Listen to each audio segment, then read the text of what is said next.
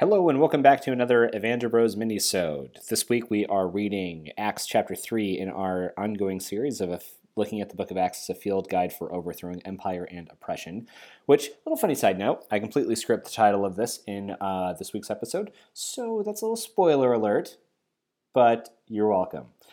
All right, so this week, again with the New Revised Standard Version, of the text is what we're rolling with. So without further ado, here is Acts chapter 3. One day, Peter and John were going to the temple at the hour of prayer at 3 o'clock in the afternoon. And a man, lame from birth, was being carried in.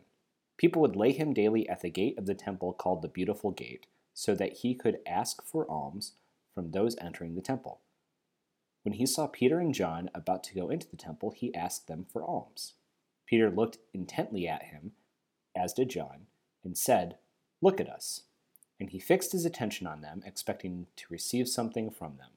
But Peter said, "I have no silver or gold, but what I have I will give you. In the name of Jesus Christ of Nazareth, stand up and walk." And he took him by the right hand and raised him up, and immediately his feet and ankles were made strong. Jumping, he stood and began to walk, and he entered the temple with them, walking and leaping and praising God. All of the people saw him walking and praising God, and they recognized him as the one who used to sit and ask for alms at the Beautiful Gate of the temple. And they were filled with wonder and amazement at what had happened to him.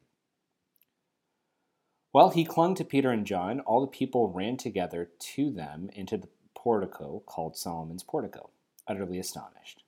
When Peter saw it, he addressed the people, "You Israelites, why do you wonder at this? Or why do you stare at us? As though by our own power or piety we had made him walk.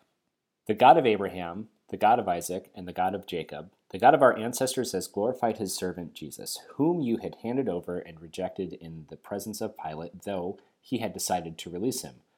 But you rejected the holy and righteous one and asked to have a murderer given to you. And you killed the author of life, whom God raised from the dead. To this we are witnesses. And by faith in his name itself has made this man strong, whom you see and know. And the faith that is through Jesus has given him this perfect health in the presence of all of you.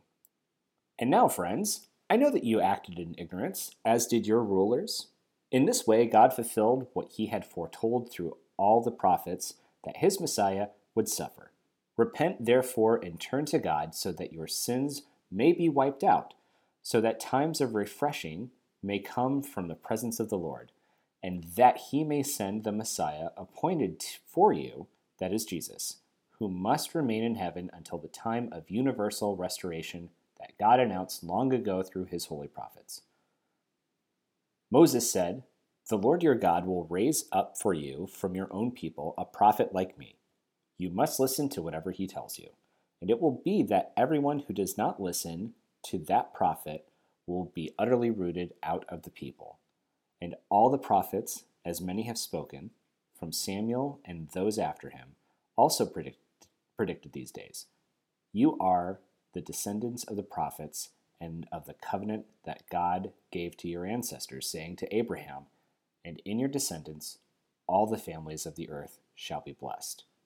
When God raised up his servant, he sent him first to you, to bless you by turning each of you away from your wicked ways. All right. That's chapter 3 of Acts. Hope you all enjoy this next episode, and have a great week.